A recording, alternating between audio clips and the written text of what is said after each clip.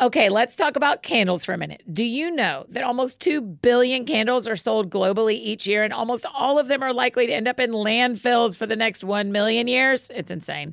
That's why I think it's really cool that Notes candles exist.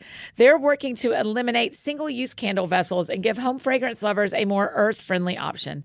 Notes has created a refillable candle system that allows you to use your candle vessel over and over again. It is super easy. The candles are made with fragranced wax beads, so all you do is place the wick in your reusable Notes jar and fill it up with the wax beads and enjoy your fragrance for up to 36 hours. The Santal and Atlas cedar scent is like this woodsy, calming smell. It's so nice. And they have oat milk and balsam berry, vanilla and pepperwood, pistachio and rosewater, and a total of 13 really great options to choose from. Be a responsible consumer while not giving up high-quality home fragrance by making the switch to Notes. You can build your custom starter kit right now at notescandle.com/thatsoundsfun. Right now, Notes is giving our friends 15% off and free shipping when you buy a Notes starter kit using the code ThatSoundsFun. Just use that code ThatSoundsFun when you're placing your order. That's That Sounds Fun at notescandle.com/thatsoundsfun. AFD and NYC, Episode 2. Don't listen to FOMO. I've been opening the Airbnb app a few times a month since I reserved this little apartment for myself in New York City. I think I just keep checking to make sure it is real, to be sure it's still there, still reserved for me. The top left corner of the reservation has a countdown to when it begins. In 5 months, in 3 months, in 4 days. That's what it says today. In 4 days. Wow. In case you missed the first episode of AFD and NYC, it's linked in the show notes below and is worth the listen because I lay out a lot of the foundation of this series and this season. But the summary is I'm moving to New York City for 2 months, October and November.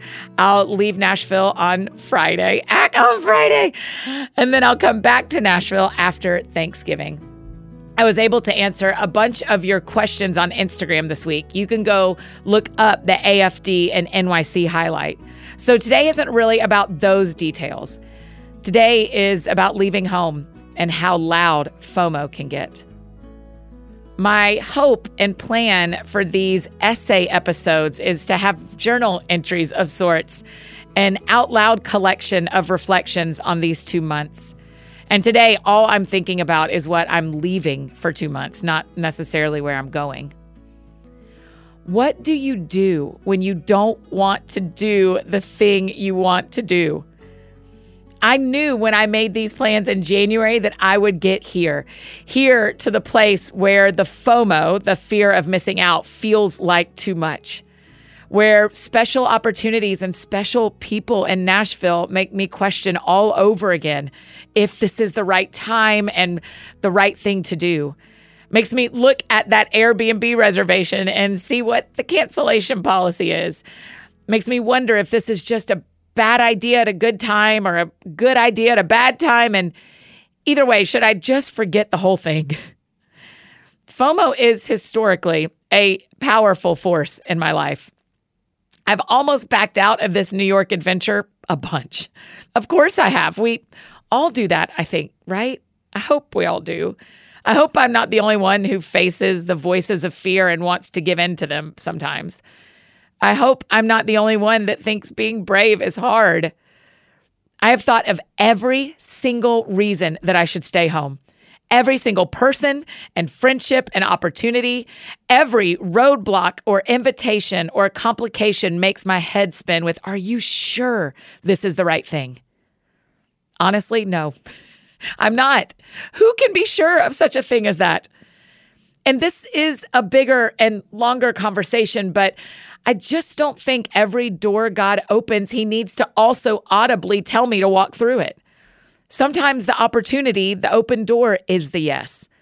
So no, I can't be sure this is the right thing, but I know it's a good thing. And I know it's what I want to do, even though it feels scary and a little sad and a bit like loss. What do you do when you don't want to do the thing you want to do? I had dinner with some of my best friends last night, the family I always walk around with on Halloween. We were sitting on the couch together, me and the middle daughter, and she suddenly realized it. Wait, you won't be here for Halloween. You're always here for Halloween, Crazy Annie. You always walk with me and my friend. I do. I always do that. So I will feel FOMO on October 31st because I am missing out. Let me take a second to define FOMO, fear of missing out. It's that feeling that wherever you are isn't the best place to be, that there is somewhere else, possibly with someone else, that would be a better yes than the yes you are saying right now. So it's hard to make the choice you need to make for fear of, yes, missing out.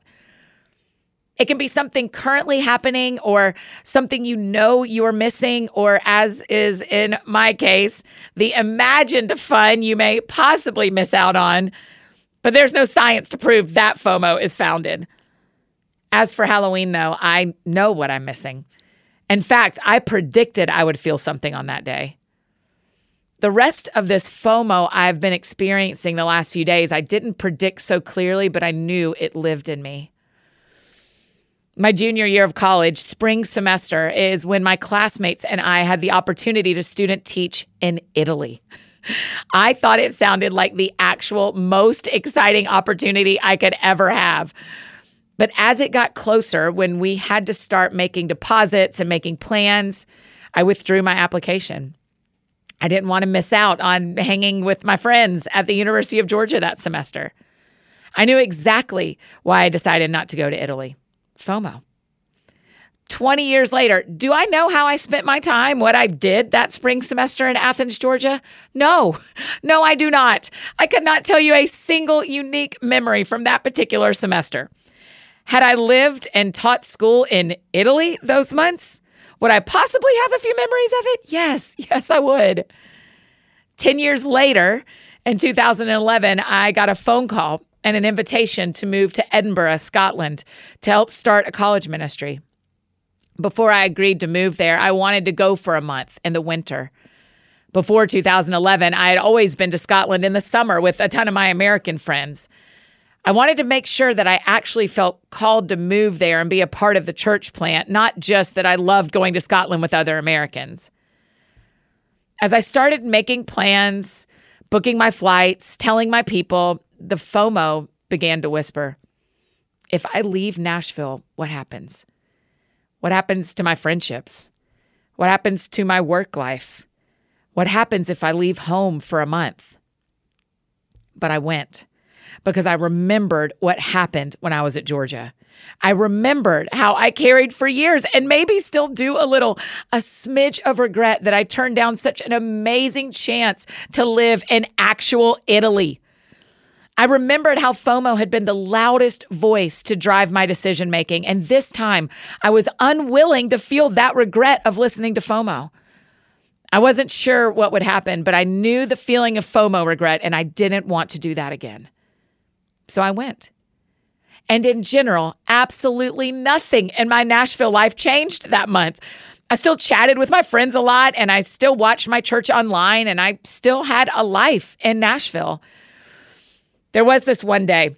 I woke up early in Scotland. My friends were still out the night before. Time change stuff. Morning for me, midnight for them. And they were at a party where Mumford & Sons were just casually doing a house show. Mumford & Sons doing a house show in Nashville.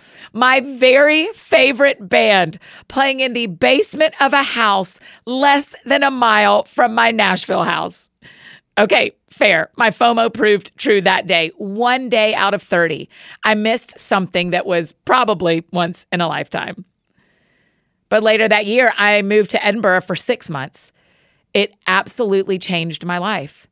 It gave me friends that I treasure, afforded me experiences with God and the world that I would not have had any other way.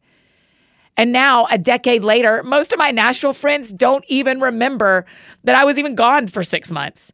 It did not define my relationship with Nashville, but it changed my life. That math really works in favor of courage. And that math defeats FOMO. That math says I should have gone to Italy. That math moved me to Scotland, an absolute dream come true.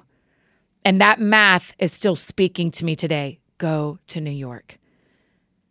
So what do you do when you don't want to do the thing you want to do? You do it. You go to New York. Yes, there will be days when I see him post a beautiful picture of the changing leaves and I'll wish I was there. There will be days when I see them sharing a pizza and I'll wonder if I'm going to be left out of that particular conversation or if someone will at some point catch me up. She will sit through chemo and I'll wish I was there. Friends will go to concerts that I want to be at. I'll be sad not to be singing along with them. Nashville SC will somehow continue to play soccer without me. Pastor Kevin will preach a sermon I wish I heard in person.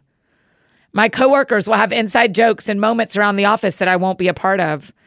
My best friends will make dinner reservations and not have a seat for me. Relationships will start and end. Babies will be born. And many BFFs will walk the neighborhood streets, filling their bags with candy, and they'll miss me for a split second, and then they'll forget. But on Halloween, I will miss them all evening.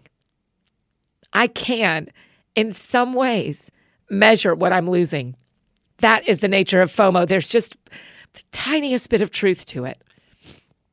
I cannot, though, measure what I'm gaining. In my personal experience, that is impossible to measure on the onset. That is only something I will know in time, in reflection, long after I'm home from this wandering to the big city. I cannot measure what God has in store for me. I cannot measure the creativity that will blossom again or the curiosity that will bubble up in me. I cannot measure the healing I will encounter with some space to walk and think and feel. I cannot measure how much fun I'll have living in the same city as some of my best friends. I cannot measure the beautiful ways that New York will impact my relationships, my leadership, my pastoring, my health, my walk with God. But I know it will. No pressure, New York City, but I think you're going to heal me. What do you do when you don't want to do the thing you want to do? You do it. Trust God. Go to New York. Don't listen to FOMO. Fear is a liar. Let's all be brave.